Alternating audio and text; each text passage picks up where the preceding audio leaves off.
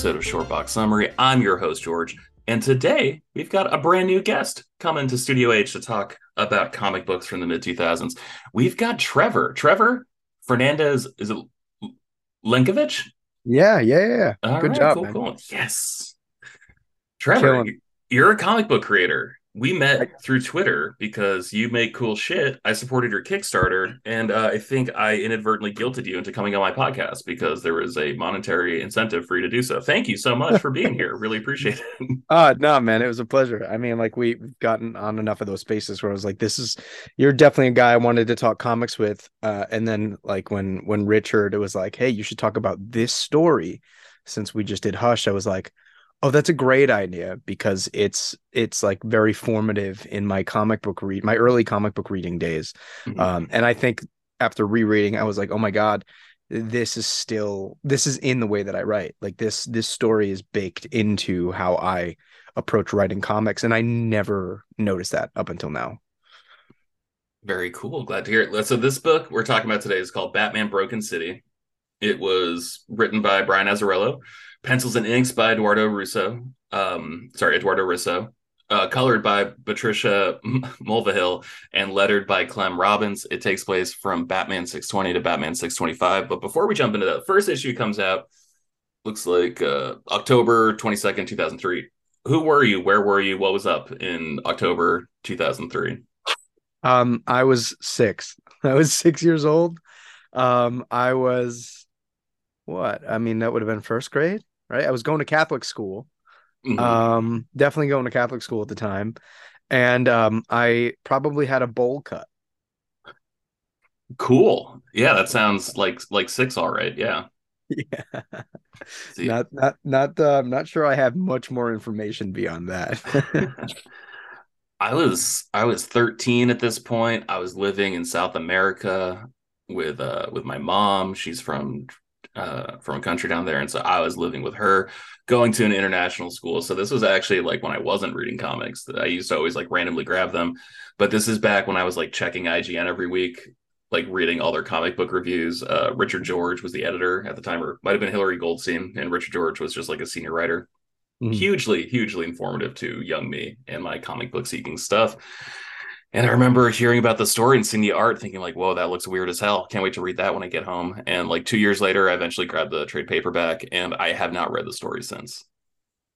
So it Wow. was very fun rereading this. Thank you so much for suggesting the story. And it makes sense because, as you said, we recorded a two-part episode with Richard, and we talked about Batman Hush, which was like an incredibly important comic for when it was coming out. But don't really talk about what happens after Hush, and this is the story that happens immediately after Hush. Big picture, man. What do you think of the story? You said it was extremely influential. You want to talk about Well, why? yeah, well, I mean, like before that, I was also going to say it's really interesting because it's sandwiched in between two major eras for Batman. You had Hush Batman, and immediately after came the Judd Winnick Under the Hood run when Mm-hmm. they brought back Jason Todd. And so I think that this story largely gets forgotten because of that, which is unfortunate because I think it's great. I actually think this is like in the conversation for like one of my favorite Batman stories of all time. Not Oh because it wow. does anything big, but because it is so indicative of like my taste. Um, Thinking about it now, just the way that Azzarello sets a constant tone and an atmosphere for this book, which I think is really important to Batman and to Gotham City as a whole. And he very much we talk about those writers that make Gotham City feel like its own character, and I think Azzarello is exemplary of that. And the way he talks about just like anything that happens at any given moment of the city being like the byproduct of something that resonates deep from the heart, of Mm-hmm. Gotham. And yeah, I mean, I adore this story. I think that it's got a lot of really interesting misdirection. And it's honestly, I think it's a lot of what's great about Azzarello in 100 Bullets, but just I think more polished, right? Like you get into the early 100 Bullet stuff, and he's good, but his dialogue is kind of can get a little cringy at times, and that's very much not the problem here. And Riso, man, the way that he plays with shadows and like spaces or like flat color Hmm. blocking, or the way he's leaving that open for Patricia, the colorist, is insane. Like, it just gives this story, like it gives everything about the story. Like I said, it contributes to that sense of atmosphere, which I love. And I felt like his voice for Batman was very authentic. It was just like this pained, tortured human being who's just like kind of like reaching around in the dark, trying to do the right thing. And I think while that makes Batman a little bit more vulnerable, I think it's interesting, and I think it makes him more easily relatable given what we know about that character, not even just as like hardcore comics fans, but as like this figure of pop in our pop culture. So yeah, and it also, like, I love that we got to play with a couple of like C-list Batman villains because they never get enough love. That's true. That's true. Last week my father crashed over at my place, and we watched a movie called The Big Sleep, which is like a Humphrey Bogart, Lauren Bacall, like noir detective movie from late 30s, early or mid 40s, whenever it came out. I bring that up just because like this felt less like a Batman story and more like a Raymond Chandler story. And Raymond Mm. Chandler, big noir writer back in those days of like early Hollywood, and adapted the screenplay for the movie. But like, man, you could like cover up Batman. Like if you just replace Batman with someone in a suit and you replace,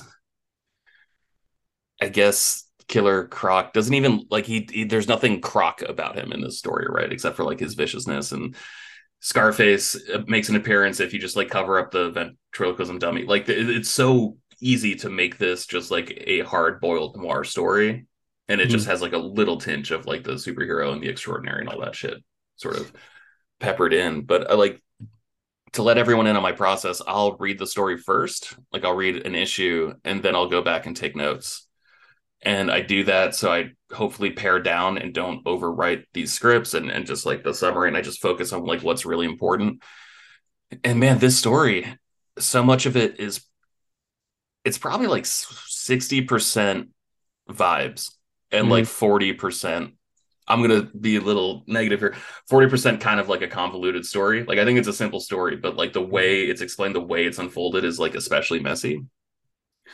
And I do think that's to good effect because that makes it seem like Batman's more of a detective, right? Because he's sort of trudging through the shit to get to the truth in a way that Yeah. like other authors, especially this time, I mean, like coming off of Hush, where it's just like a bit more simplistic of a whodunit. Yeah, and I think part of why I like the fact that the plot is a little bit messy and constantly misdirecting you is that it plays to the way that he's characterizing Gotham City, right? As this thing that ultimately makes living and existing incredibly difficult. So, like, yeah, and that's a constant through line. There's a part of me that thinks that it's very much intentional because there's this constant descriptor of Gotham, like the rain in Gotham effectively being God's piss, right? Mm-hmm. It's not God's tears, it's God pissing on Gotham City. And this idea that there are 8 million people living in Gotham and they might shrug shoulders, they might stab each other, but ultimately, like, oh, these people are just trying to stay alive. And that's so persistent to such a degree, and I think lends to this idea that, like, of course this crime is messy and hairy because it's Gotham City. Like, it's seemingly, it almost seems simple from its onset, but nothing in Gotham is simple. It's Mm-hmm. always going to be a little bit convoluted. It's always going to be misdirective because, like, this is the place that God pisses on in order to show his shame. Um, so I do ultimately think, while, like, you could probably raise some criticisms to the writing of this plot. I think it actually lends a lot to the atmosphere of the story, and the way we're playing with setting as a contributing factor. I think that's a great point. And like it really sort of rings true, especially as you finish the series, because like in the first issue, the first couple pages, Batman has the crime like 90% solved, right? Like comparing like the beginning to the ending, like he was off by like one or two details, but like there was no way for him to know any of these details until he got his hands dirty. So it is just like, oh fuck, only in Gotham would a story be this complicated.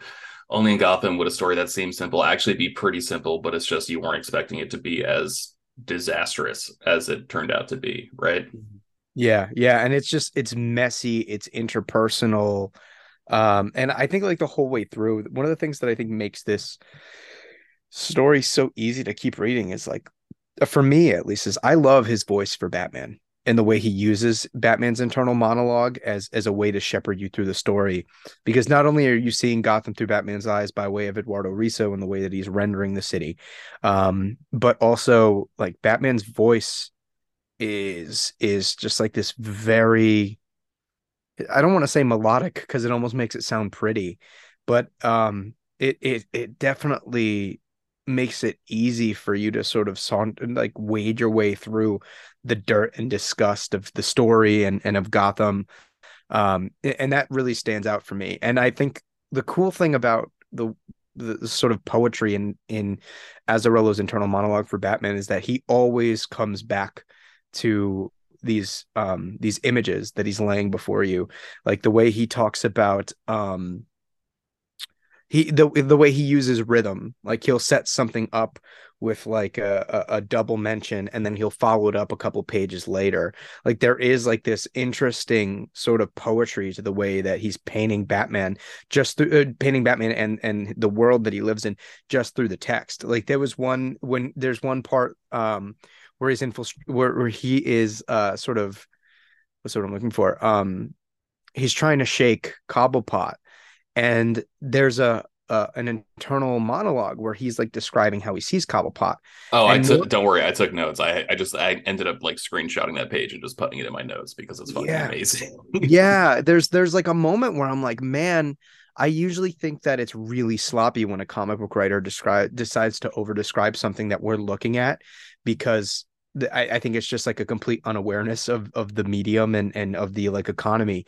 But the thing that makes it work so well for Azzarello is that it's like it's like an overload that it's like a sensory overload that like really like it's almost like he's over delivering this description of this character as a means to set up tone. Like we can see that Oswald has like a messed up nose, but he almost describes Oswald so comparatively that you begin to think about this character in a different way. Like he talks about like Oswald's hand and like how deformed his hand is, and I forget the comparison that he used. He calls it like a claw, or like I don't remember what it was, Oh, don't but worry. When we get to Batman 622, I got the page, man. Don't worry about it. but yeah, man, I just thought that it was so great and so effective at setting up a little bit more to the moment than it was like just someone being descriptive, because of a lack of awareness of what they were doing. And I think like that internal monologue that he has sort of persisting throughout the story really carries me through in a big way, and like engulfs me. And maybe that's just like pretentious writer brain, Mm. but it really did stick with me, and that's in like a world where now I get really annoyed by extensive internal monologues in comics. I get really annoyed by that too. In fact, like the amount of times I'll like open a page in Hoopla or Marvel Unlimited or DC Infinite, whatever I'm reading, I'll just like see all the text like a fucking wall. I'm just like, God damn it. Yeah. Okay, cool. I guess we're doing this. Let me get a sip of Gatorade first because gonna have to stay hydrated for this. Anyways, all right. So Batman 620 with a cover date of October 22nd, 2003. Ready to jump into it, Trevor? Yes, sir. All right. Batman confronts a physically reformed Killer Croc about a murdered woman named Elizabeth Lupo, the sister of a two-bit crook named Angel, and the remains of her body fit Croc's MO. But he seems clean. He's recently visited the dentist, doesn't have those dangerous jaggies anymore. He's got a clean smile. He tracks down Angel's girlfriend, Margot Farr, who, after failing to seduce Batman, inadvertently leads him to Angel. A scuffle breaks out between Margot and another gangster, giving Margot time to warn Angel that Batman is there and after him. After the fight ends, Batman hears two gunshots nearby an exit of the building Angel was in, and he finds a young boy with two dead parents, a sight all too familiar for Batman. So I normally write pretty extensively. Like I'll do like 6 to 8 paragraphs of like what I try to keep like 2 to 3 sentences for these issues. Um, Testament to Brian Azzarello, like issues are simple. It's the plot that gets kind of confusing, and I tried to clean up some of that just to spare listeners a headache. But Mhm. man, what a solid first issue. Do you feel, however, that the imagery of Bruce's prime trauma, the death of his parents, overused, underused, used just the right amount if you had to pick one? I think now it's overused. I can't help but think that 20 years ago it was less so. I think it really has been leaned on a lot in like contemporary, more modern Batman. And I think this is probably the earlier period of like what we're coming to know as our modern Batman. Mm. Um, but I think it was used well in this particular story. And I think in future future uses for other creators, it's typically makes rears its ugly head with diminishing returns, I think. Yeah, I feel like it kind of becomes a crutch just because it's one of those things where it's like, hey, we all know this is important to Bruce. It's like, yeah, we all fucking know. So like, why do you have to bring it up all the like? Why you always got to bring up old shit, you know? Yeah. But seeing it happen to someone else, and Batman constantly talks about like Batman is a promise that like no one will ever have to go through the same fucking horrendous shit that I went through, and then to just see it so plainly, so exactly the way it happened to him, like Yeah. that was effective seeing it happen to someone else as opposed to him just reliving his own exact personal trauma. And I think that like the implication at the end of this issue that he could have possibly have been the one to lead this series of events into unfolding to where a child is placed in the same situation he was is really interesting. And this this what I like about their inclusion of this is that it not only kind of puts in the mythology of the character, like I think most people will do nowadays. It's mostly just like it feels more like a rehash, like they're trying to establish something, even though we all know it. Whereas here, it actually becomes like an emotional hurdle for Batman to overcome as he's investigating this crime, and becomes actually even more than a hurdle. I think it's dichotomous in a way because it is both a hurdle for him, but it is also like the major motivator for him to get to the end of this crime. And hopefully heal this wound for this child that was never healed for him. Mm-hmm. Yeah, the last thing Batman wants to do is live in a world where there's reasons for more Batman, right? Yep. All right, ready to jump into the next issue? Yes, sir.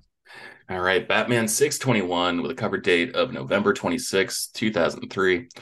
The next day, Batman contacts Detective Crispus Allen to get more information on the case, heavily implying a connection between the two dead parents and the missing woman, Elizabeth. At a strip club, Croc is led into the champagne room and tied down by a dancer who's quickly dismissed by Batman. Quick aside, the neon coloring in the strip club is fucking awesome. That is such like a Agreed. beautiful sequence of pages. Yes. With a fresh lead, Batman breaks into a chop shop associated with Angel and finds one of his friends, a guy named Johnny Billy. After a quick scrap and slight interrogation, Batman is attacked and disoriented by parties unknown and takes himself to a local safe house where he dreams. Mm. Again, simple paragraph. Love you, Brian Azzarello. Thank you, man. You make my job so easy. And yeah, like I obviously Eduardo Risso is an extreme talent. You mentioned 100 Bullets, which was a Vertigo book by Brian Azzarello and Eduardo Risso, but like I have to shout out the colors specifically by Patricia Mulvihiill here. Whether you like the story or not, I don't think there's any denying that this is a gorgeous book.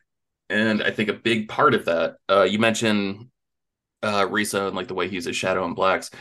For me, it's like the contrast of those shadows and blacks with like the whites of eyes.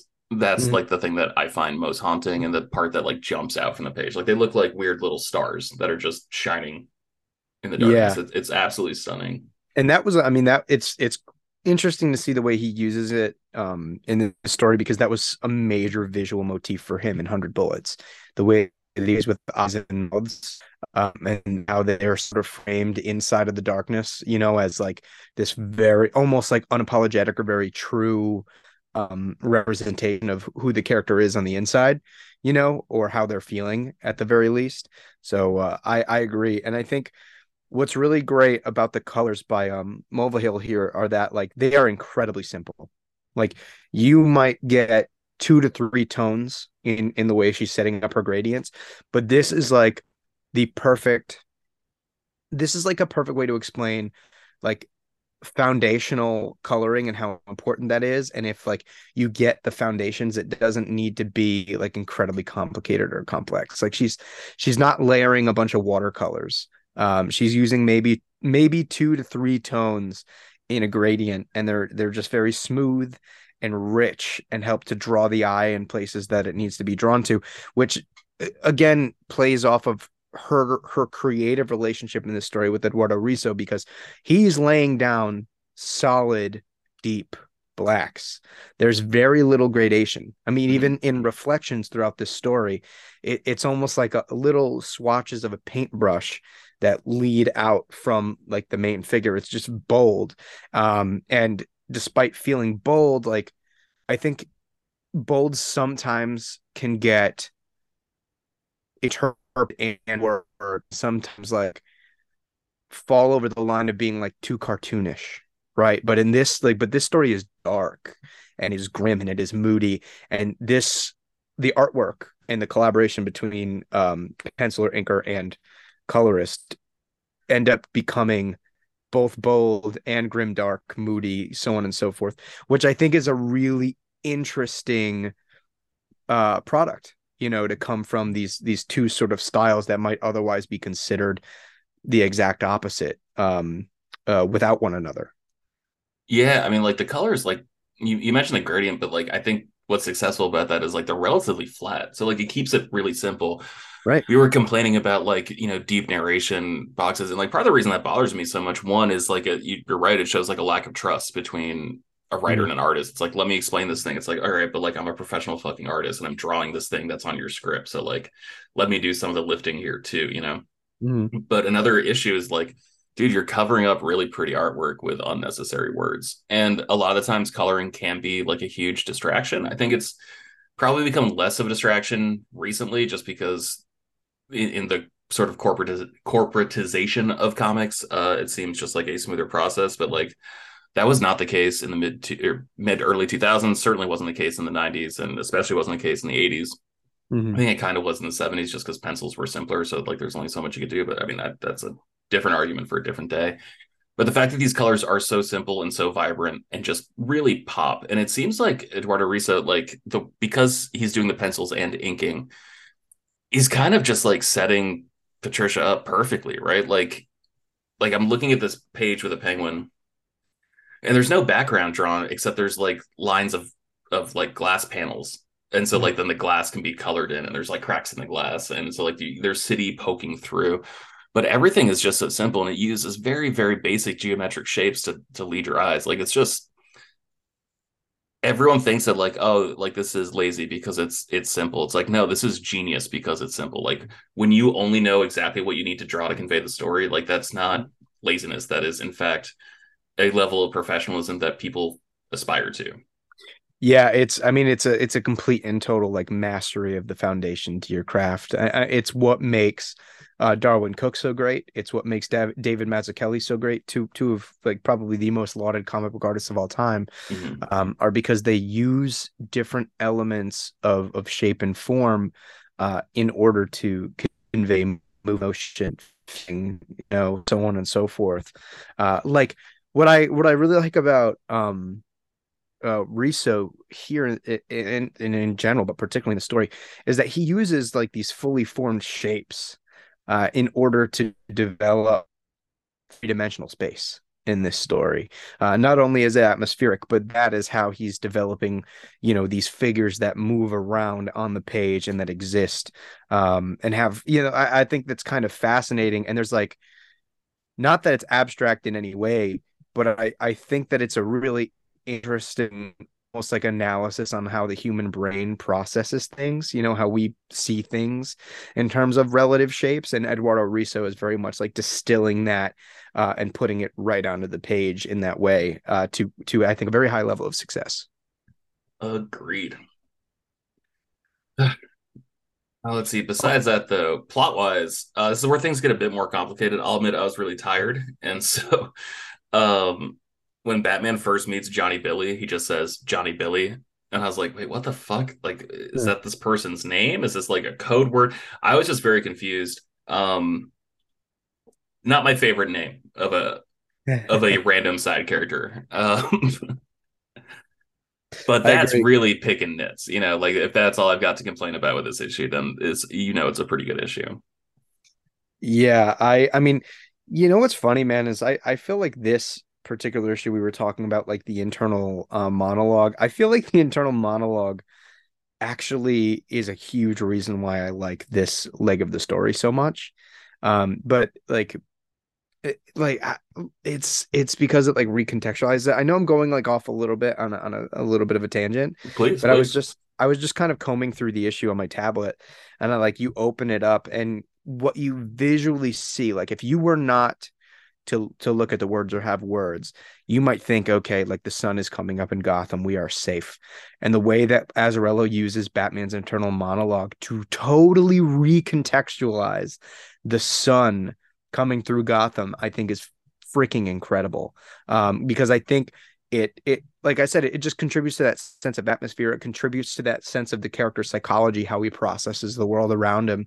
Like the way he talks about like the sunlight stabbing its way between the towers of Gotham.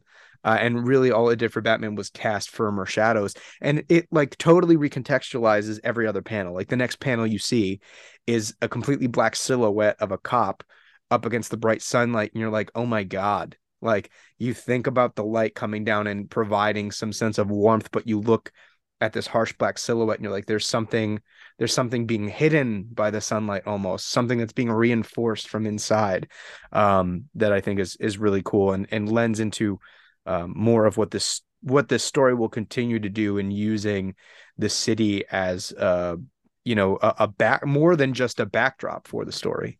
Well, that and just like even that phrase, like sunlight stabbing through the buildings. I don't know if that's like a verbatim quote from the story or not, but like wouldn't be surprised if it was, which just reinforces the persistent violence of a place like Gotham. And so Mm. you think like, oh, only bad things happen at night. It's like, no, man, actually just bad shit happens here all the fucking time. Yeah. Like it's never a good time to be in Gotham. Yeah, dude. And then you just have the sequence of him like after he's like licking his wounds after this whole thing, and he's like he's working out, and the way that that Azzarello and Risso play with the sort of rhythm of him taking repetitions and the way he's making these mental repetitions, like trying to work his way through the case, right? And like trying to like begin to understand the cruelty of the crime of one of the several crimes that take place throughout the course of this story. And then it leans into him like with the whole steak cutting routine. I thought was actually so old school detective noir. And like I don't know, ultimately is just like a fun moment of like here's just like some tone poem in the middle of your story, That you part know? was fucking ridiculous. All right. Yeah, I didn't mention that in my summary, but like while Batman is talking to Detective Crispus Allen, who this is like mostly a Marvel podcast. Part of me really wants to like jump into DC shit just because I personally kind of need a break of these characters. But I that's besides the point. Crispus Allen becomes important for a few years after this story. But anyways, like as they're talking, like there's just like noise happening in the background, and Detective Allen's like, "What the fuck are you doing?" He's like, "I'm cooking a steak. It helps me think." Like it's just like that seems at once perfectly Batman and also like who the fuck is this person in this comic book? Because I don't think this is Bruce Wayne. And also like Batman is like working his way through the case while he's cooking, and he's just like, yeah, it helps me focus, helps me think, all this shit. And then it's just like the perfect metaphor, which probably isn't perfect because it was so contrived, but just like him cutting into the steak and like the steak being completely rare in a way that he hadn't intended. And Batman Mhm. just being like, but there was something I didn't see. And it's just like, yeah, like, okay, like I get it. Like you're beating me over the head with this fucking top strip steak. I get it. Man, I enjoyed it because it's Oh, like it I was use beautiful. It was so much fun to look at. It was so preposterous and ridiculous. I don't mean to like complain on that part. And like I know I sound negative about it, but it yeah. is also like it's the same thing with a lot of movies where it is just like, oh fuck, this is hamming it up pretty bad. But also like there's a kind of kayfabe to comics where it's so much more fun if you just like buy into it. And so by accepting it, I do think you really enjoy the moment. But like just taking a step back, you're just like, do we need like a 3 page conversation over the phone where Batman's just like meticulously grilling and fucking up a steak. I mean, I'm here for it. I'm here for the I didn't know how much I needed that scene until I read it, you know? Is there going to be in your next project? Is there going to be an extensive culinary scene now? It might be, but I feel like it would be a little bit too, low hanging fruit if I were to do it in my next book. So I'll wait 5 years, so it makes me look really smart. Well, Like, just don't use fruit in the yeah, food scene. You'll be fine. because that's how. Wordplay, bitch. Yeah. Yeah, what I'm doing is I'm setting the scene for some like reader of mine to listen to this interview and then 5 years later see it in a story like, oh my God, he kept it in, like, you know what I mean? Like we're all going full circle. And then that's when I win my Eisner, but that's Well, not you're gonna even. have to because like they don't really do like DVD commentary tracks anymore. So like comic book podcast is the place where you get like the extreme nuggets of auteurs and their craft. So this Yeah. is gonna have to do. Yeah, and then when I'm like old and losing my mind like Frank Miller is now, I'm just gonna like relentlessly have culinary like dissection scenes for all of my characters. Perfect. Yeah, and then you'll only sign the books that have basically like an episode of Chopped in the middle. Yeah, Yes, absolutely. for That's sure. this. I think we're really working out the trajectory of my career on this podcast. I mean, And I it's did, a shame this podcast is free because this is basically like a writer's workshop right now. That's unfortunate. I'll uh, monetize soon and split that with you. Don't worry. do it, do it. Let's throw this bitch on Patreon. Batman 622 came out Christmas Eve. That is December 24th, 2003. So Batman fell asleep at the end of the last issue and begins dreaming. He relives the night of his parents' murder and wonders what he could have done to change the outcome. He visits the newly orphaned boy in the hospital who looks like he's in a vegetative state. Looking for more information, he goes to the person who knows the most about the underworld, the person whose business it is to know. That is the Penguin. And this is the page I pulled out because you're right. The narration that Batman has for Oswald Cobblepot is pretty fun. So without further ado, my reader voice. Oswald Cobblepot was a study in contrast. He had beady little eyes, wet, milky white, and a mouthful of teeth as yellow and brown as any 80-year-old newspaper. His nose larger than life, his chin still waiting to be born. What swelled out at the end of his shirt sleeves looked more like cow udders than hands and fingers, while his feet were almost dainty. To balance this mess all out, he had a waistline that belched. He never let anything go to waste. But he dressed nice, really nice. Oswald's physical shortcomings and sartorial splendor earned him the nickname Penguin, which he hated. So, of course, I'd made sure that it stuck. You fucking just like I hate this guy. Yeah, oh Like God. Batman going full dick mode there. That was great. I was all here for it, man. Batman was going full dick mode before Batman Damned, and don't let anybody tell you any different. That's true. That's true. He was hanging brain for years before before he and uh before he was caught on panel hanging and brain. come to find out, it was the same guy. Azzarello legitimately came full circle. Makes perfect sense. Can't stop thinking about Batman's literal penis or metaphorical penis. It's beautiful to see. He just couldn't help himself anymore. I mean, if you got Batman's dick, why not? You know, True, true, he true. Batman tosses Penguin around a bit and perp walks him through his own club, speaking vaguely to help Penguin save a little face in front of his peers. But that conversation is instructive and leads Batman back to Margot Farr. The two are quickly shot at by cronies belonging to a not very well-known rogue named Scarface, which gives Batman his next clue. He tracks him down and quickly tells him what he's about to do for Batman now with a weaponized underworld. So he's sorry, that was unclear. That was bad writing. He tells Scarface what Scarface is about to do on behalf of Batman. Now that Batman has weaponized the underworld. Whew, we got through it. Sorry, it's Did. late. I assume the Celtics lost. Trevor, you're a Celtics fan. They were playing the fucking Timberwolves tonight, who are a train wreck, and I just assumed they lost because that's all the Celtics ever do anymore is lose. Oh, don't talk to me like that. I don't. Man, I hope they didn't lose. Last I knew, they were pretty back and forth, but They were like up by one going into halftime. It's like, dude, it's the fucking Rudy Gobert led Timber. Timberwolves. Like, what the fuck are we doing here? Anyways, back to the story. Um, man, this issue is so cool. Did you see Matt Reeves the Batman? Oh yeah, I loved it. I loved it too. Do you feel any influence from this issue in that movie? Dude, I mean, atmospherically, absolutely. And like Yeah, actually, and it's funny. Even the freaking color palette, it feels very. Now that you bring that up, I didn't even think about it. Feels very connected to what we got out of Gotham City, in the film.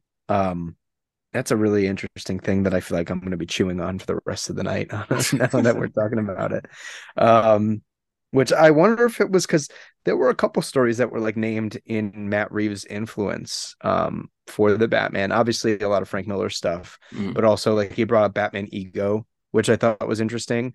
And I wonder. I mean, I feel like I would have remembered if he brought this story up because it would have felt so niche as like Batman Ego felt like a niche pick, Yeah. which I adored. But you bring up a really good point, because there is a lot of sort of atmospheric and tonal resonance between the film and this story. What feels like a closer pull? That like the interaction with Penguin and the Iceberg Lounge or whatever in Matt Reeves' film, or that scene in The Dark Knight where he just like goes and grabs Eric Roberts and then just drops him out of a fucking fire escape. Which feels more informed by this story to you? Oh God. I mean, we got to find a like I would say neither, and just like default toward anytime we come remotely close to seeing Batman's dick. Okay. All right, yeah, cool. I like I don't think you're wrong, so that's perfect. I try.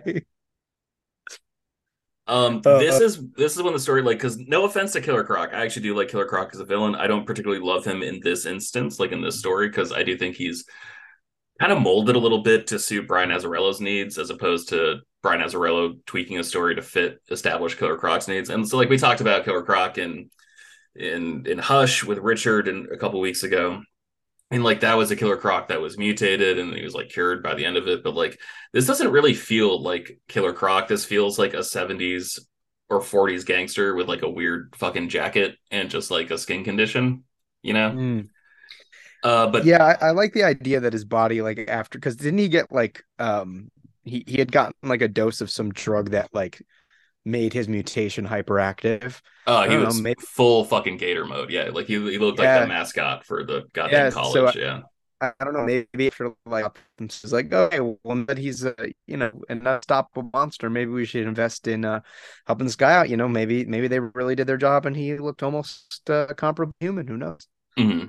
But like he just feels like slightly out of place, but it feels very much like a Brian Azzarello like almost created character, but like it has that weight of a familiar Batman rogue. And then all of a sudden you get to Penguin, and like this is when it starts to feel like a Batman story in particular, I think.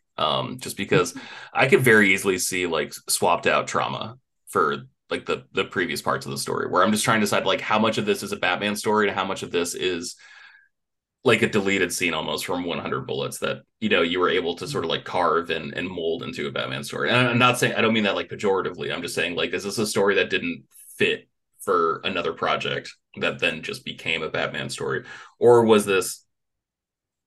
I'm sure every writer has a Batman story. Feel like Richard's mentioned that before in a space that we've been in on Twitter.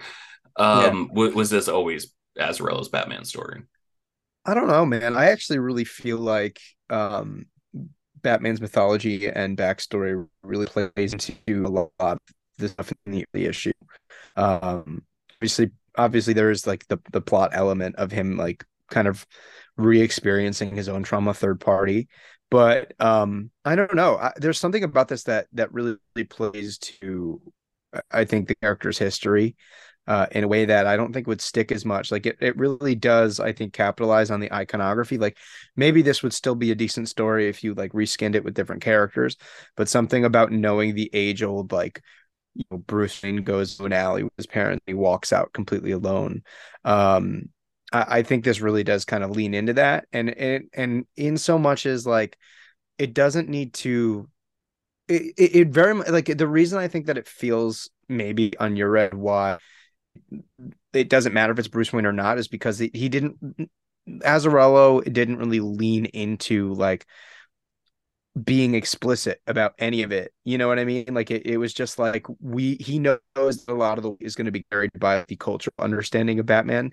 And even more so, like if you're reading a comic book, you're probably a comic book fan and know Batman a little bit more intimately.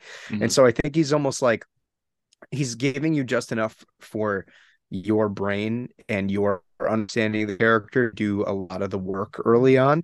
And so for me, I think that's part of why I believe that this could almost only be a Batman story because it relies on that in I think an effective way for me at least. Like even though this was the first time I read this story, I was still very, very new to comics. I hadn't read a lot, and I remember this at the time also leaving a really major impact on me because at that point, like even though I hadn't read that much, like Batman has been like a part of my life and like had been such a firm part of American culture at that point to where I could draw a lot of those emotional conclusions for myself. And so yeah, I don't know if I'm like talking myself into a circle now or if any of it makes sense because I'm No, now like no, six I'm hours following you, shy man. of caffeine.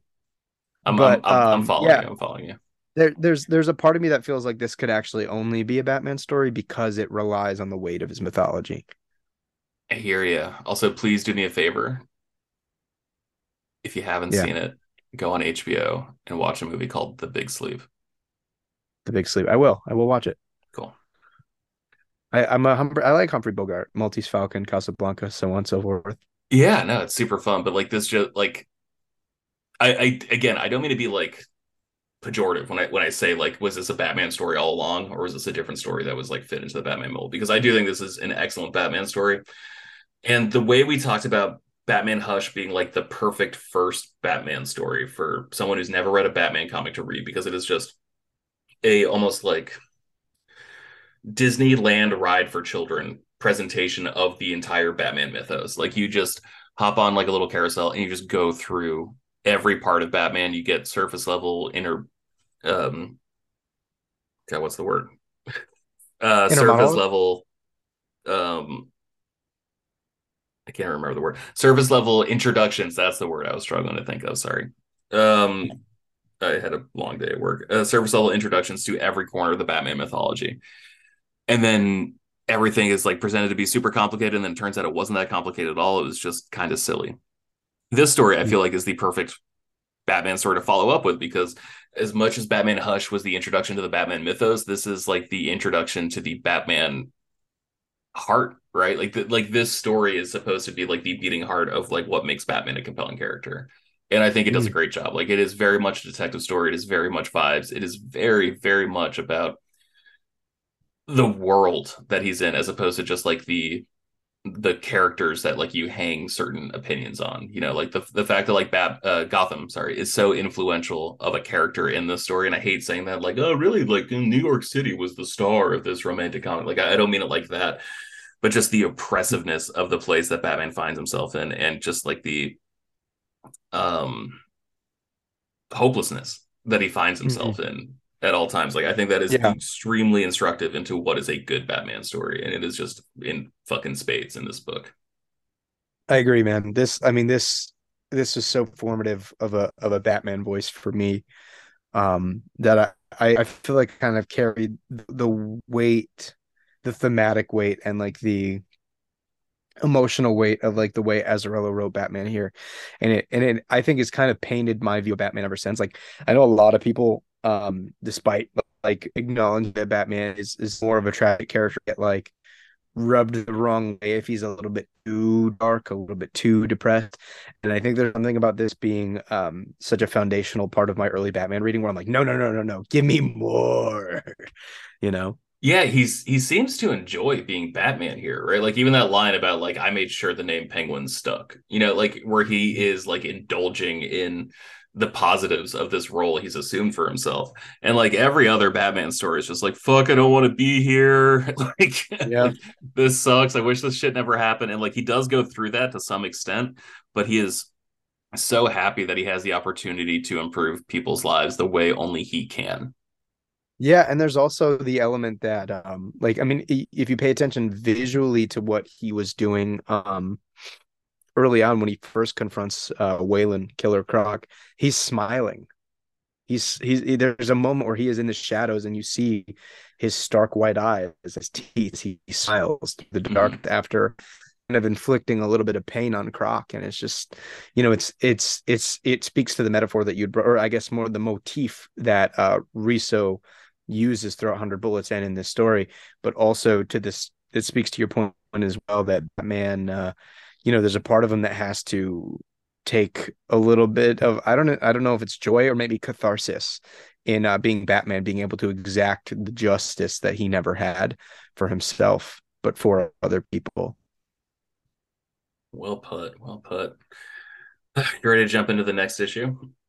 Yeah, let's do it. All right, it's a fucking trap. We're not jumping into the next issue. But Batman 623 came out January 20th, 2004. We're going to take a little time out and just talk about what was happening at the turn of the new year in 2004. Trevor, do you like music? Have you ever heard?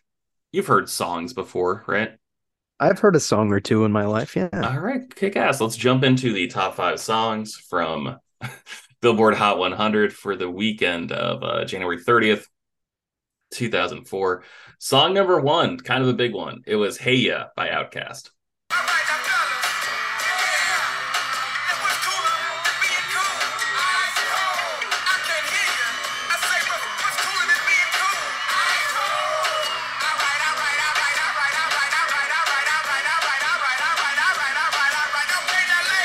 You know that one, right? You were 6 years old. I'm sure this still made its way into your young ear holes. Yeah, yeah, it definitely did. Man, yeah, and it's funny because I was like going through Outkast catalog like a week or two ago because everybody's like they're one of the greatest hip hop duo of all time, and it's just like oh boy, are they really? But yeah, this is but the chorus to Hey or is like iconic. I think it's stuck in anybody's head that was live listening to radio at the time. Great music video too. Incredible music video with Andre 3000 playing basically every role. That was a big part of my 8th grade. I remember was just being fucking obsessed with that song. And another song of theirs I was obsessed with was "The Way You Move" by Outkast featuring Sleepy Brown.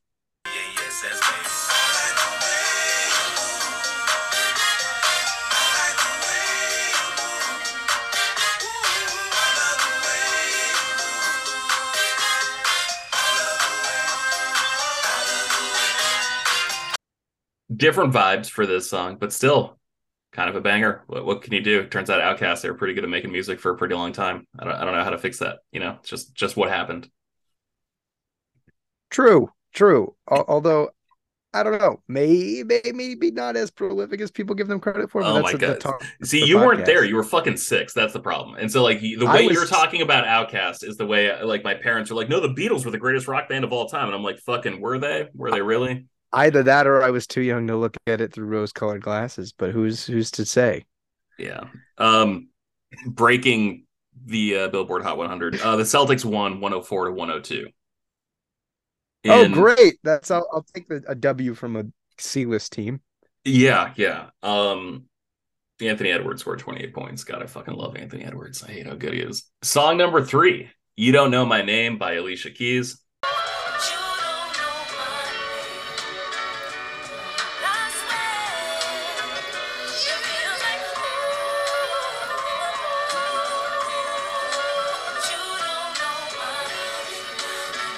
All right, you made your feelings known about Outkast. I mean, you can't have a negative thing to say about Alicia Keys, can you? No, I actually love Alicia Keys. I think she's wonderful. Yeah, that's the right answer. Song number 4 was "Slow Jams" by Twista, featuring Kanye West and Jamie Foxx. I'ma play this Van Draws. You gon' take your pants off. I'ma play this Gladys night. Me and you gon' sit right. Marvin Gaye, some Luther Van Draws, a little Anita, but definitely set this party alright. I actually have no opinions, positive or negative, of the song. I remember it playing when I was in the car a lot. I remember it playing on MTV, but I don't remember being like, I'm going to have the most amazing fucking Friday night because the song is playing on a boombox somewhere. It's definitely one of the songs that I rediscovered and grew to adore as an adult. I mean, I like that whole album pretty Mm-hmm. much, but yeah, man, I mean, and now we're getting into the territory of the I like the old Kanye. I miss the old Kanye. Yeah, I hope so. I hope everyone has that opinion. Like, man, I miss Kanye from 20 years ago. That guy was pretty fucking cool. I really hope that's everyone's general opinion of Kanye right now. Number 5, "Milkshake" by Khalees. My milkshake brings all the boys to the yard, and they're like, it's better than yours. Damn right, it's better than yours. I could teach you, but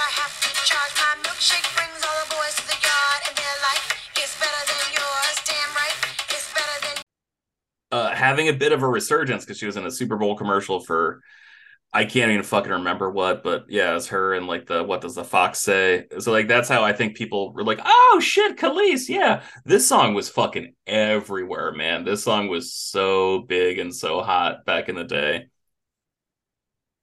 Because it felt like you could Yeah, listen, it felt like you were listening to a dirty song, but goddamn, was it just so upbeat and cheerful that you could just get away with it.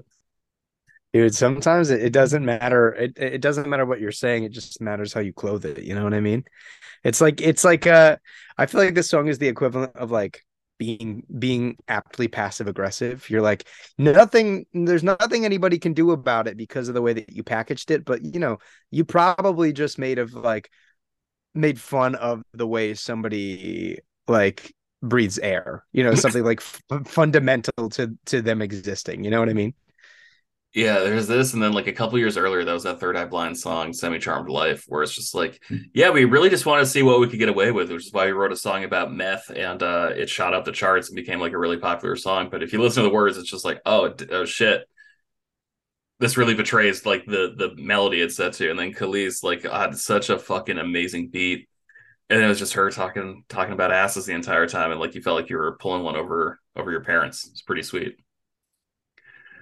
That's it for the Billboard Hot 100. You ready to jump into the box office? Yeah, let's do it. All right, weird box office, really young skewing box office, and you'll understand what I mean when I get there. Number one, You Got Served.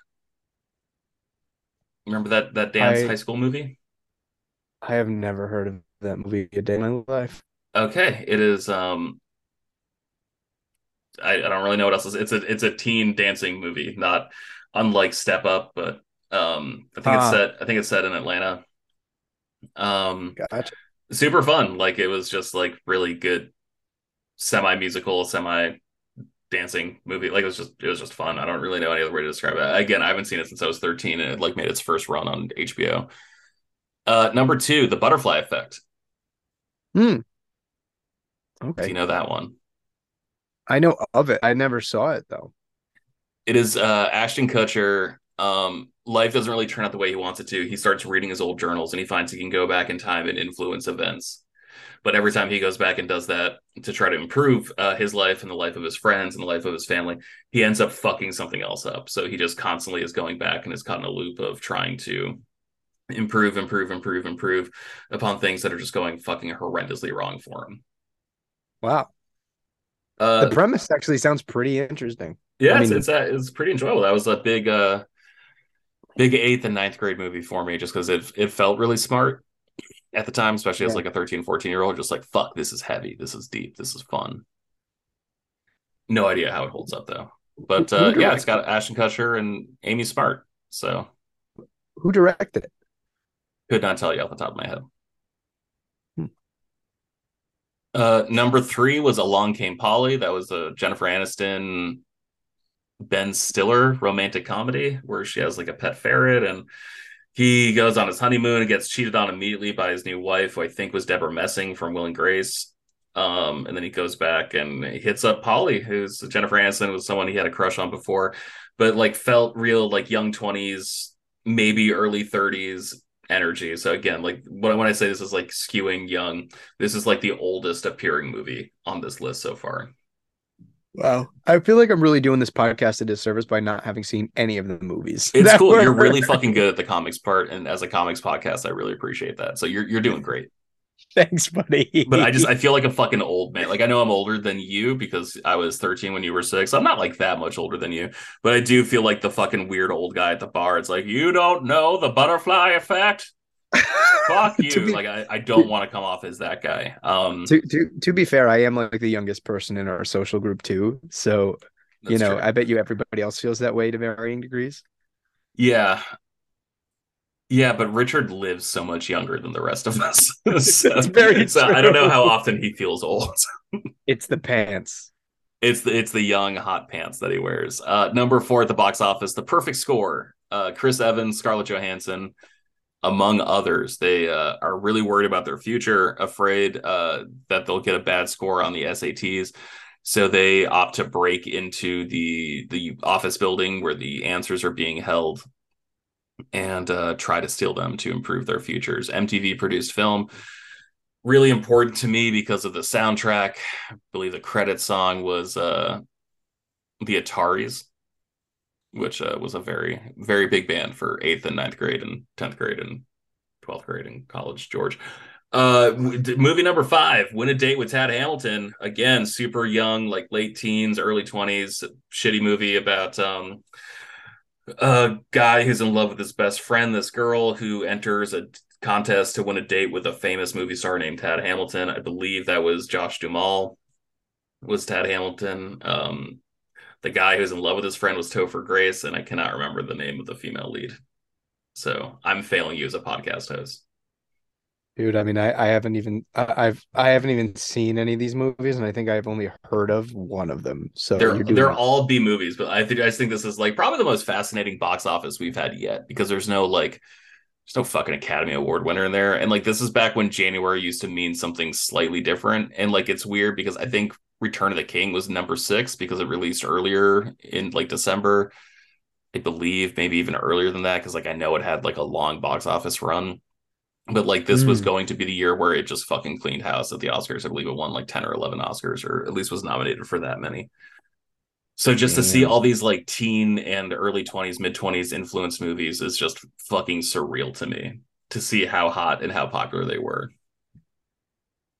I think the killer too is like growing up. My mom's Portuguese as shit, so she did not believe in like spending money to go to the movie theaters. But like you'll see it when it comes on cable, and like the logic really failed through because like we had 28 channels of cable, mhm. So she was like, "See it when it's on cable, aka you'll never see it, but I'm not going to pay for it anyways." Like, I think of all these, I think I only saw Along Came Polly in theaters. I remember wanting to see it because this is back when like my homepage was set to apple.com/trailers because the most important thing in the world to me was like movies and comics. And this is back when I was still playing like Grand Theft Auto Vice City because I think that had only come out like a year before this series started.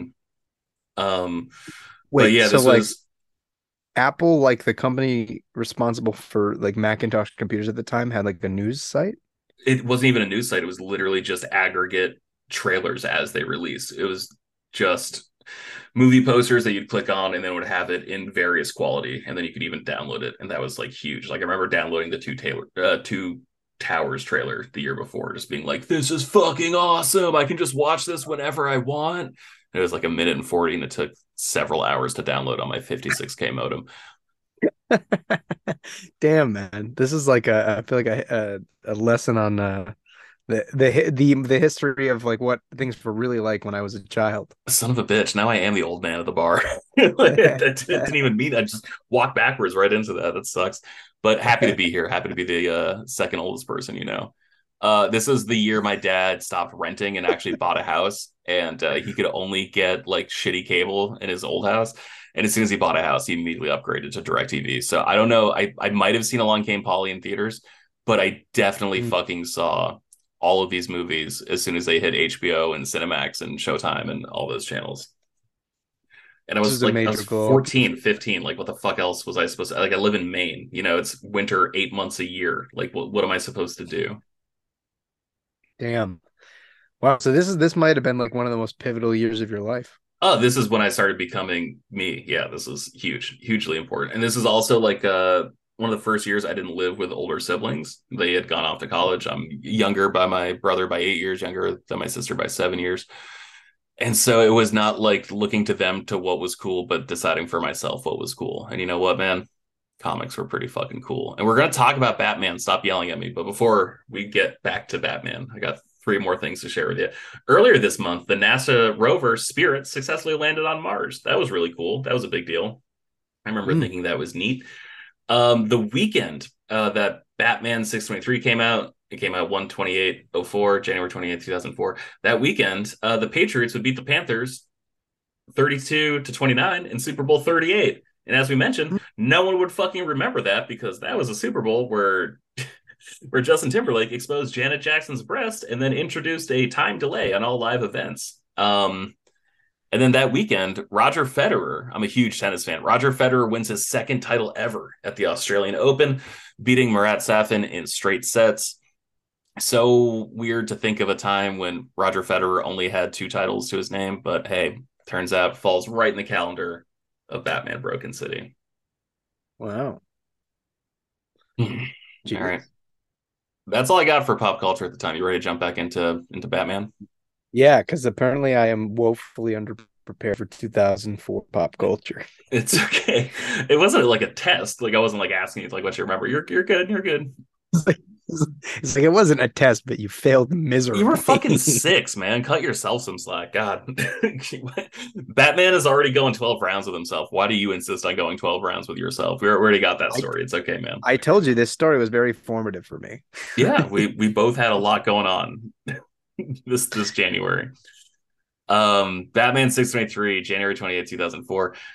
Batman's journey leads him to Japantown, where he meets the two new players he heard about from Penguin. These people are Fat Man and Little Boy, who are just as ridiculous and questionably tasteful as they sound. They talk in circles about the Elizabeth Lupo murder, and they reinforce what Batman has heard the whole time, that Angel loved Elizabeth Lupo and would never hurt her.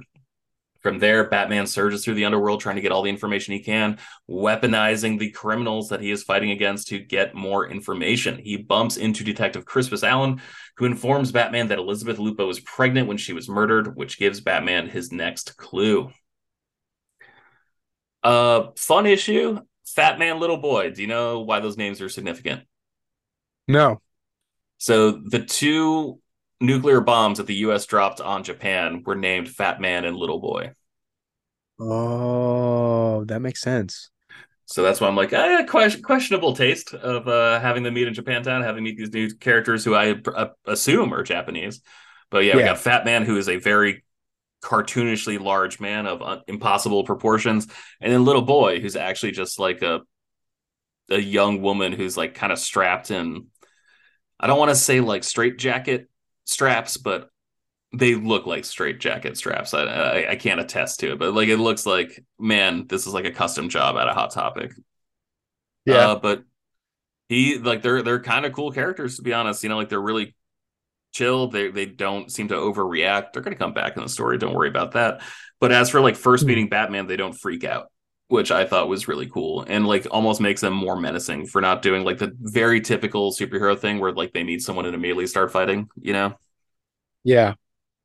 Yeah, man. I thought I always thought that they were very sort of visually they're just very memorable characters, like Yeah, just by the way that they're designed. And I remember thinking to myself, like for a while, I was like, how come we never saw them ever again? I don't think they've reappeared once since this I story, don't have think so they? either. No, not to my Which is knowledge. I mean, like like what which I hope nobody does because when I write Batman, I'm gonna write those characters. They're gonna come back. I'll be honest, I have every issue of Batman going from probably like issue 600 until New 52, and then I don't have any of New 52 because I fucking hated New 52 so much. We've talked about Scott Snyder before. We don't Yeah. have to get into it now. That'll be like a special episode where we talk about whether or not he's good for Batman. But then like everything since I could not remember a second appearance of either of these characters. I just don't think it ever happened. And like I've got all detective since then too. So like I really don't know. Yeah, yeah. That definitely motivates me to get on this before somebody listens to this podcast who's like closer up on the totem pole than I am, because I really want to bring these characters back. I'm open to it. They seem really cool here. I mean, like Batman versus like Gotham's own Yakuza. I feel like that would be a lot of fun. Mhm. That'd be a lot You of fun. you told me that you wanted to read Ed Brubaker Batman before this. Were you able to read a lot of that before Broken City? I read about half of it. I was able to get through half of it, and unfortunately, I think I read the worst half of it because like that first bit is pretty clunky. Yeah, Well, the best pretty half of it clunky, right? is Gotham Central, right? That was Ed Yeah, Brubaker, Michael Lark, Rucka. and Greg Rucka. Yeah. Yeah, yeah, but you can. Actually like not to turn it into an Ed Brubaker podcast, but it's really funny to look at like Ed Brubaker, like his first time on band being kind of mediocre, and I think he almost like sharpened his blade in order to go to Daredevil, which usually seems to be the opposite. Like person will kind of make their bones doing Daredevil and then eventually have the clout to go do Batman over at DC. So yeah, it's kind of interesting just to think about the sort of reverse order of that Mhm. for Brubaker's career, but I digress. No, that's an excellent point. But like we briefly mentioned Gotham Central. Gotham Central, I think we talked about on this podcast before, but it was basically just like a Batman universe book where Batman never appeared. And it was about like the night shift and the day shift of Gotham City Police Department. And I think, correct me if I'm wrong, to the best of my knowledge, if that's not where Crispus Allen was created, then that was definitely like the reason people knew him was because of that book. Did Gotham Central? Oh, because it happened um after No Man's Land, right? Yeah. I feel like Christmas Allen was in No Man's Land. I could be wrong though.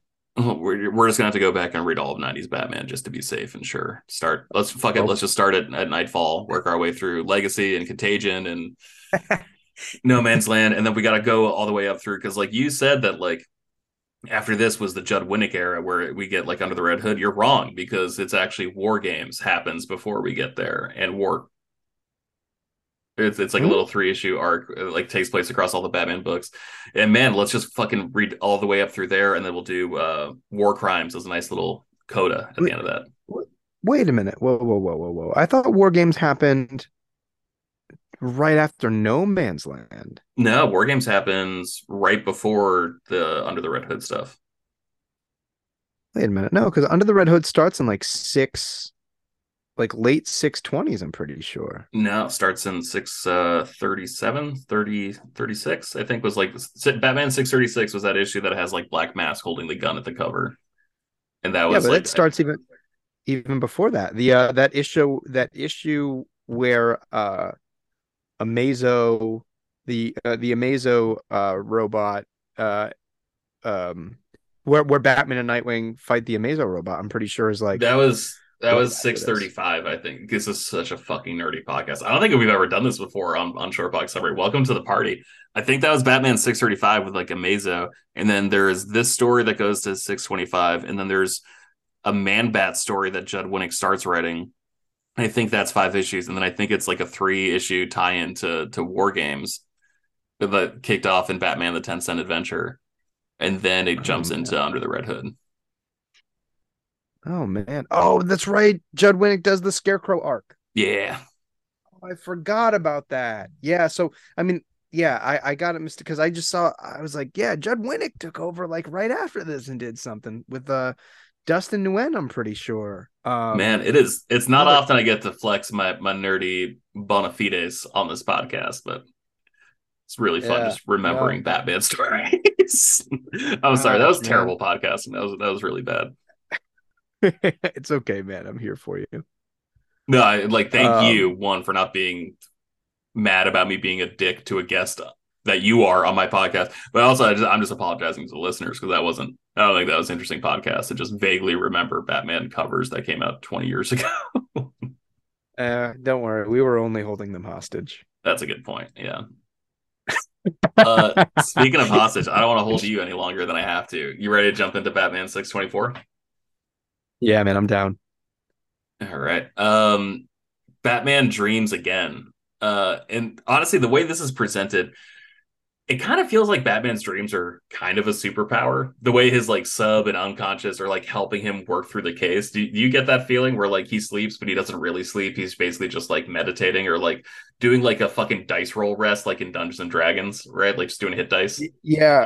Yeah, it's almost like he's so focused on the case as he goes to sleep that his subconscious mind kind of like does what it can to carry those thoughts forward. Which I really like. Like I think those moments very much could have been these really boring, like just listening to the character talk to himself kind of thing. Mm-hmm. And the way that he uses Bruce's sleep to do that, one, but also to carry forward like this metaphor of how tortured Batman's dreams are because he doesn't have like parents to dream for him anymore, or Mm-hmm. to provide like that type of, I don't know, like affection, I guess. Not necessarily affection, but you get the point. I think is really interesting. I think these dream sequences actually kill two birds with one stone. Well, that and just the way that like daylight and daytime is no reprieve for Gotham, like sleep is no reprieve for Bruce Wayne. He never gets to shut off Mm. the person he is. And I agree with you Yeah, that no, this that's a really good point. And I agree with you that this is such a more interesting way of having him work through the case than just like sitting in front of the fucking bat computer, just Yeah, crunching advanced statistics on advanced analytics on crime in Gotham. But anyway, this leads him back to yeah, a no, I agree. confrontation with Killer Croc, but the two don't get to fight long before Margot Farr opens fire on the two. Batman disarms her and she tells him the truth. Angel didn't order the hit on his sister. She did. Angel was an extremely controlling and protective brother, and once Elizabeth got pregnant, Margot had her off to protect Angel from the person she was involved with. This leads Batman throughout the city until he comes across a trap set by Angel Lupo and springs it, leading ultimately to a confrontation with Fat Man and Little Boy. It's a hard fought win for Batman, but he takes the two out just as Angel arrives, who then runs for his life. I love, love, love that Fat Man and Little Boy are actual challenges for Batman, and it's not just like Mhm. it's not like an interaction with Scarecrow where it's just like he's different, like he's changed his game, which is just like what I feel like most writers kind of like lean on as a crush. That's like an excuse to bring in an old familiar character, an old favorite. But by having new Yeah, characters, like they're actually threatening in their own weird way, and like Batman wins, but it's still like you don't know how he's going to win because he's never fought these two before. And so, like, I did think that was interesting. I thought that was a great choice by Azzarello, and I thought it was choreographed really clearly by Risso, which that's a big part for me with modern comics. And it's modern comics, and I guess comics at the time were like doing generally better than I feel like they are now. Like now, I feel like they're too static, but like just the fact that it's so clear what's happening, it's so well choreographed by Riso. Really appreciated that yeah, about reading this book. yeah, yeah. I totally agree. And Mulvihill's colors are really, really pushing that forward. And it's interesting because the palette is like, she's using near, I don't know if there's a term to describe colors that are nearly complementary but not quite exact complementary tones, but Mhm. she's using like these blues and yellows as a way to like differentiate like action beats, which I think to a lesser colorist could come off as like a little bit jarring, but here it's just like, no, you're going to have firm kick, firm punch, firm kick as you transition between these opposing colors. And I think it adds, like I said, that sense of rhythm and that sense of weight to all of the physical contact. Well put, well put. Um, I think this is probably the part of the story that's like most confusing. It's just I had to go through and reread it, but like just when you're reading it Mhm. the first time, trying to figure out like, okay, wait, is this a trap set by Fat Man and Little Boy, or is this a trap set by Angel, or is this a trap set by neither by someone else who's like actually responsible? Like this is the part where I feel like it's most convoluted. Hmm. But if you were honestly to take away the dialogue, I think it would be less confusing. And like that's not a knock against Azzarello, but like there was some I think it was Steve Soderbergh who like had a screening of Indiana Jones and Raiders of the Lost Ark and like made it black and white, stripped away all the dialogue, and played the soundtrack to the Social Network to it, and just like asked people if the movie still made sense, and like yeah, it did still make sense, Hmm. like according to like an exit survey. And I don't know, like I just feel like this was so visually clear in a way where the plot got a little confusing. I wasn't reading it in the best circumstances. I was reading it like between meetings today when I needed like a break from work. But this is Hmm. where I feel like it lost me just a little bit.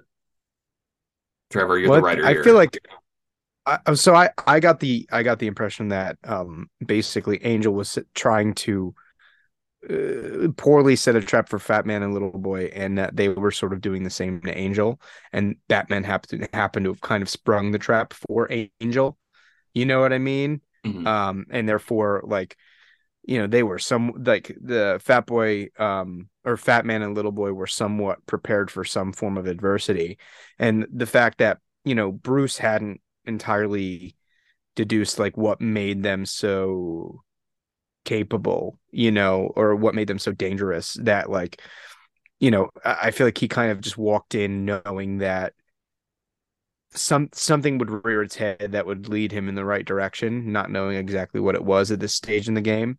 Um, but yeah, I don't know. I mean, I wasn't all that confused by the moment going into it, but Yeah, I could see where you're saying that though. Definitely, it seems like a couple threads are going in different places, but I think it kind of leads ultimately, or sorry, it lends to like the way we're talking about how Gotham complicates things. You're like you have three different parties, actually four, that are trying to like set traps on one another, and they all sort of spring each other's traps, but in the wrong sequence in a Hmm. way, and it just makes everything so much more muddy, particularly for Batman, who's the our POV character throughout the course of the story. Right.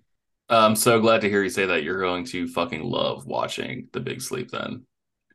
I'm excited.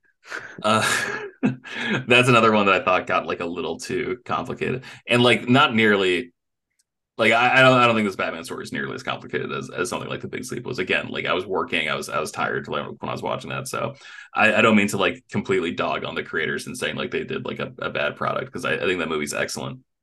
Mm. And like I don't think that this is too complicated to not enjoy, but this is the part where like I felt like I really had to like sit up in my seat when I was reading and be like, okay, wait, hold on a second, and go back and actually do the math to figure out how everything lined up, how all those dominoes got to where they were, so they could fall down perfectly.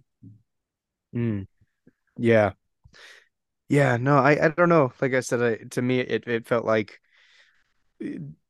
part, and maybe it was a little bit more deliberate on Batman's part, wherein like he knew that Angel and Fat Man and Little Boy were trying to sort of set something up to double cross each other, to where he was like, well, the only way for me to avoid this completely is to set that trap off so neither one of them, are able to get the other. Because obviously, the Batman's all about preservation of life, no killing, Mm, so on and so forth. So maybe it was like a self-sacrificial move. Although if that was the case, that probably was not like the most organically developed, and that could just be me sort of looking to write that off in my own mind. for sure. You ready to wrap this one up? Yeah, yeah, absolutely. All right. Batman 625 came out March 31st, 2004. While running away from Batman, however, Angel is gunned down himself by Scarface and his controller Arnold. Timeout from the summary. Let's talk about Scarface because I feel like we mentioned him, but like didn't actually talk about it. So Scarface is a puppet, a ventriloquist doll who is worn on the arm of a man named Arnold, and Arnold has kind of a psychotic break in his life and is a very sweet, timid person, but all of his violent tendencies and lesser, more base instincts are sort of lived out through this puppet Scarface, who is again a doll, but like very much in the mold of like a 1920s gangster, has like a three-piece pinstripe suit, has a fedora, carries a Tommy gun with like the drum barrel. Really fucking weird character, really interesting character. And I think becomes a lot more interesting because of what I'm about to say, where it turns out Arnold had a relationship with Elizabeth Lupo and was beyond excited for their new life together. He figured Angel was the one responsible for her death, and Batman was honestly too fucked up from the situation to correct him and tell him otherwise. Scarface and Arnold are arrested, and Detective Crispus Allen tells Batman that someone at Arkham wants to talk to him, which leads Batman to the Joker, who, after infuriating Batman, promises to point him to what he's really been looking for this whole time, the killer of those two parents that left a young boy an orphan. Batman figures it out, finds out that the young boy actually killed his own parents, that Angel Lupo had nothing to do with it. And then he relives a very painful memory of fighting with his parents for their attention, for their affection, and then Bruce being responsible for them going to the movies that night and leading to their death, and just like the chance circumstance of going to the movies that night as opposed to a week earlier when they were supposed to go, and when his father Thomas had to reschedule. And that bitter note end is the conclusion of Broken City. Revisiting it, Trevor, because you said that this was a very informative story. I assume it's one of your top five, one of your Mount Rushmore's Batman stories.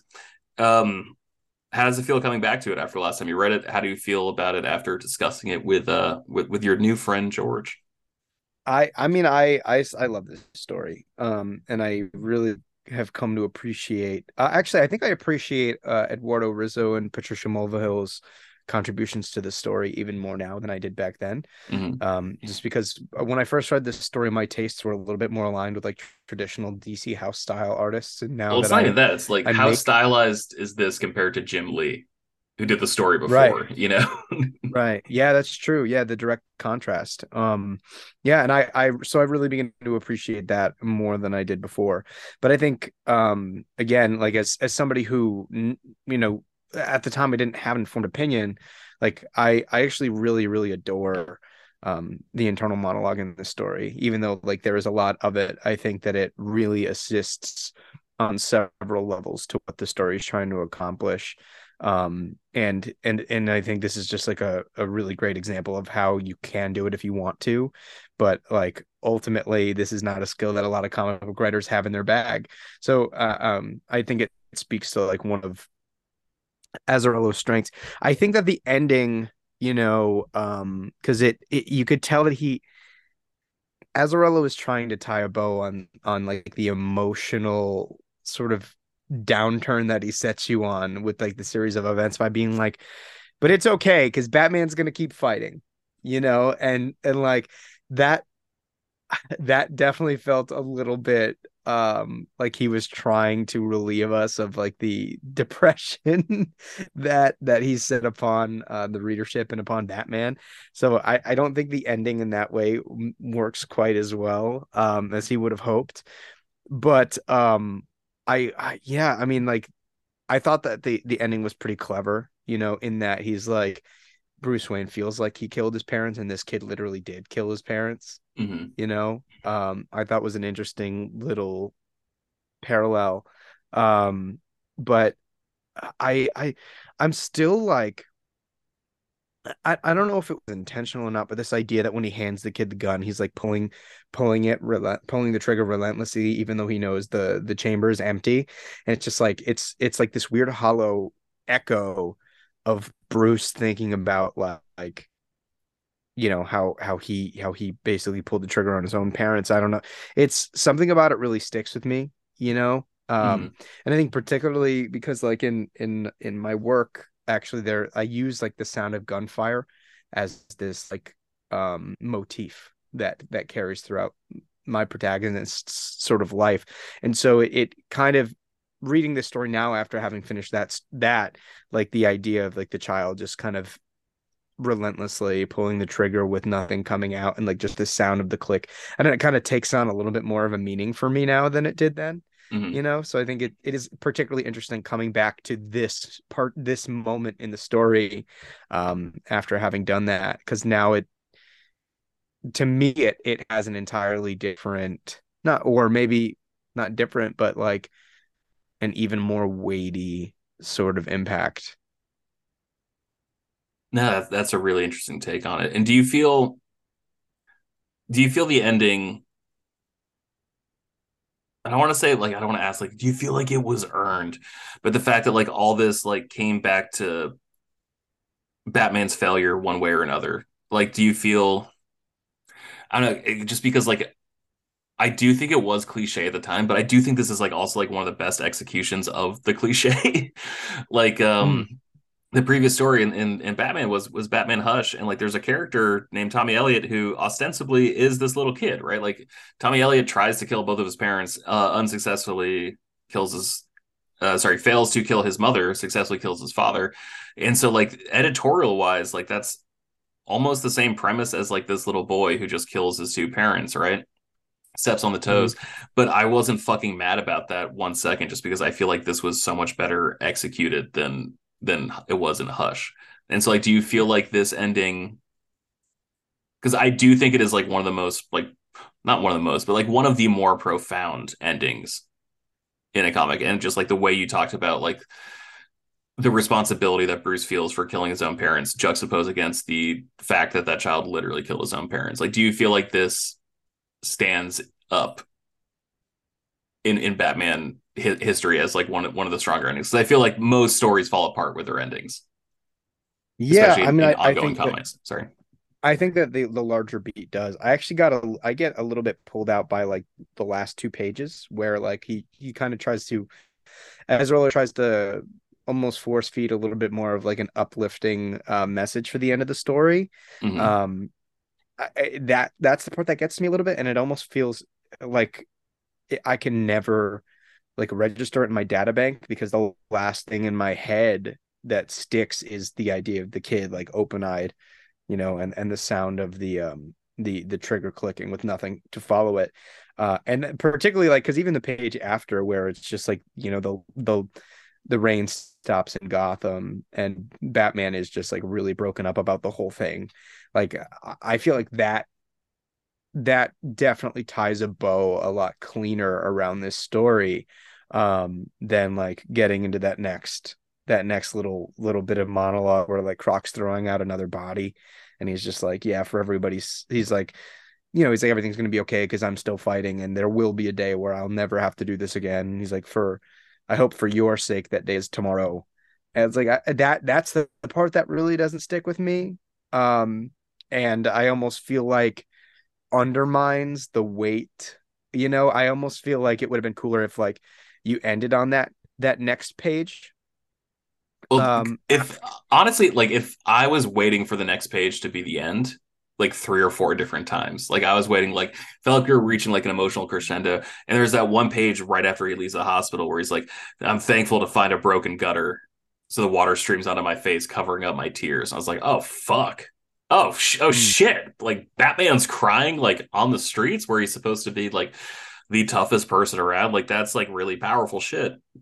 And then you're right to just to yeah, have it like thematically end exactly the way it started, where he's coming up on Killer Croc, like after bad shit went down. It's like, oh, so literally nothing changed whatsoever. We're like quite literally exactly where we started.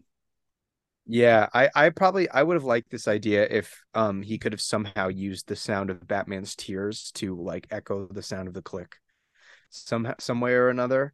I think Mm-hmm. that would have been really, really cool just to show that like the cruelty and the evil and like the disparity in Gotham like continues to resonate. You know what I mean? Yeah. Like it's almost like you think to me that would have been really powerful if you kind of had him describe the sound of the rain because it's been raining pretty much the entire story.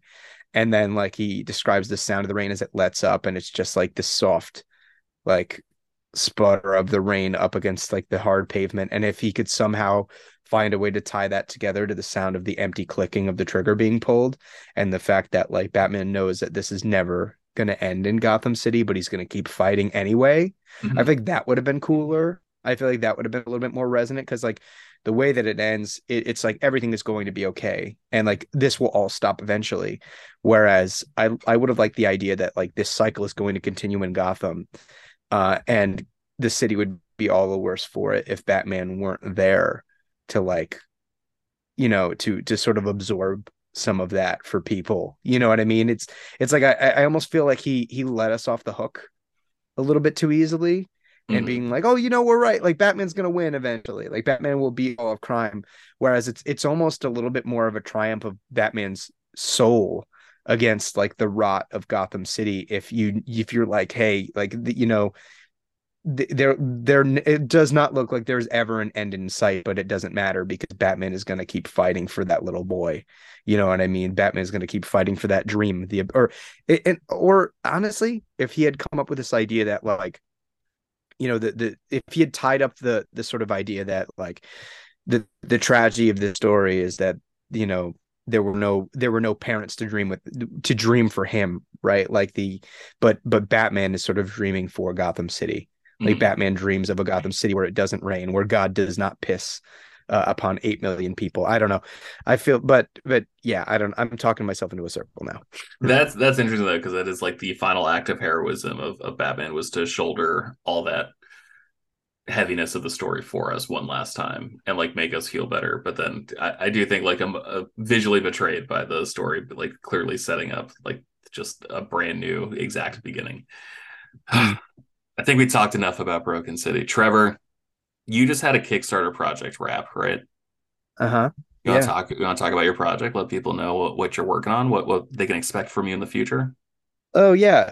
So we I just wrapped the Kickstarter to the last issue of my first comic book series, Area 51, the Helix Project.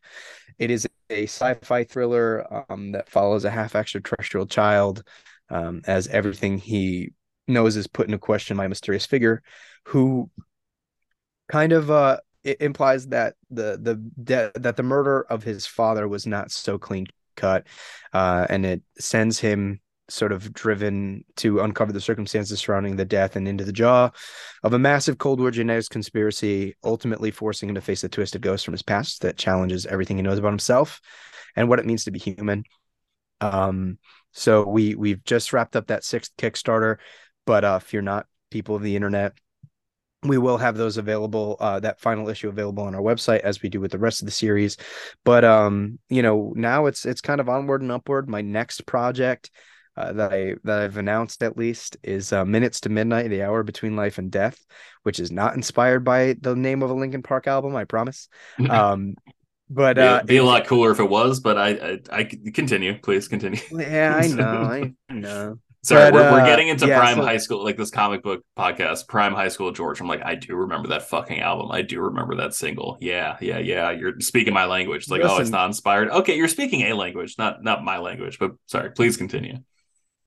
no, it's a great album, but nonetheless it's totally unrelated. But the project is going to be a 72-page collection of comic book short stories, like graphic short stories, by all of which are written by me, but drawn by several creative teams, both familiar and new to my creative work. So you're going to see in various forms myself with other members of the Helix Project creative team working together again in new and interesting ways. All of them are sort of very different from what you might be used to, but also a lot of new talent. Like we're working with the absolutely brilliant Steph C, who is really well known for her watercolors. I'm working with another talented artist named Ryan Best, and currently sort of courting somebody who is probably above my weight class to do another one of the stories. But yeah, anyways, they're all going to be very different genre stories that sort of loosely play around this theme of perspective or lack thereof.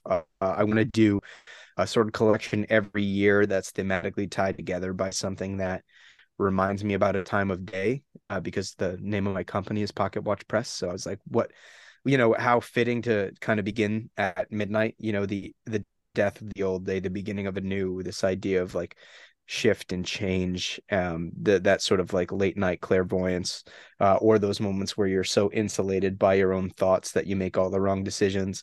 Yeah, just get to play around in a bunch of different spaces. But if you want to check out any of this work in post, or read any of it, you can find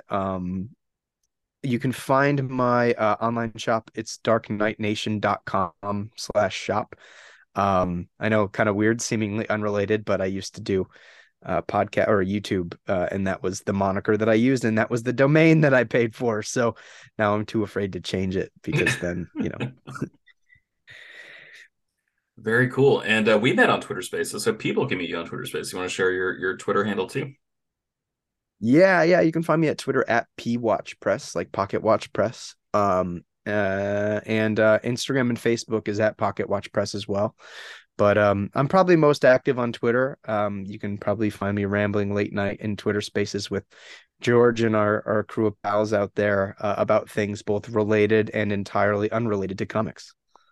Very true. And hey, if you're listening to this, that's insanely cool. It is a very big internet out there, and I'm very happy that you found my little slice of it. So please spread the word about this podcast. Give it a rating on whatever podcast service you're listening to, be it Apple, be it Spotify, be it something really cool I've never even heard of. Like I think there's one called Doozer, which is certainly a name choice. But hey, if you're listening to us on there, that's insanely cool of you. I Follow would be her. really ex- I'd I'm be sorry. I'd be really excited if somebody found us on like Pornhub or something. Oh, I wouldn't, but that's neat. Yeah, like no, like I don't want that personally. Like sometimes I do work at schools and like I don't enjoy hearing that. But yeah, no, that I hope someone finds you on Pornhub. That'd be delightful. I think that'd be great for your Yeah, career. Yeah. It, it could be. It certainly could be. Follow the podcast at purplebird616 on Twitter. That is where I post most often. In fact, I don't even have an Instagram. I don't have a TikTok. No, that's too much for me, but God, do I love me some Twitter. Thank you so much for listening, and we'll be back in your ear holes next week. Don't ask what we're talking about, because I honestly have no idea, but we'll be back with you on Friday. Thank you so much for listening, and talk to you soon.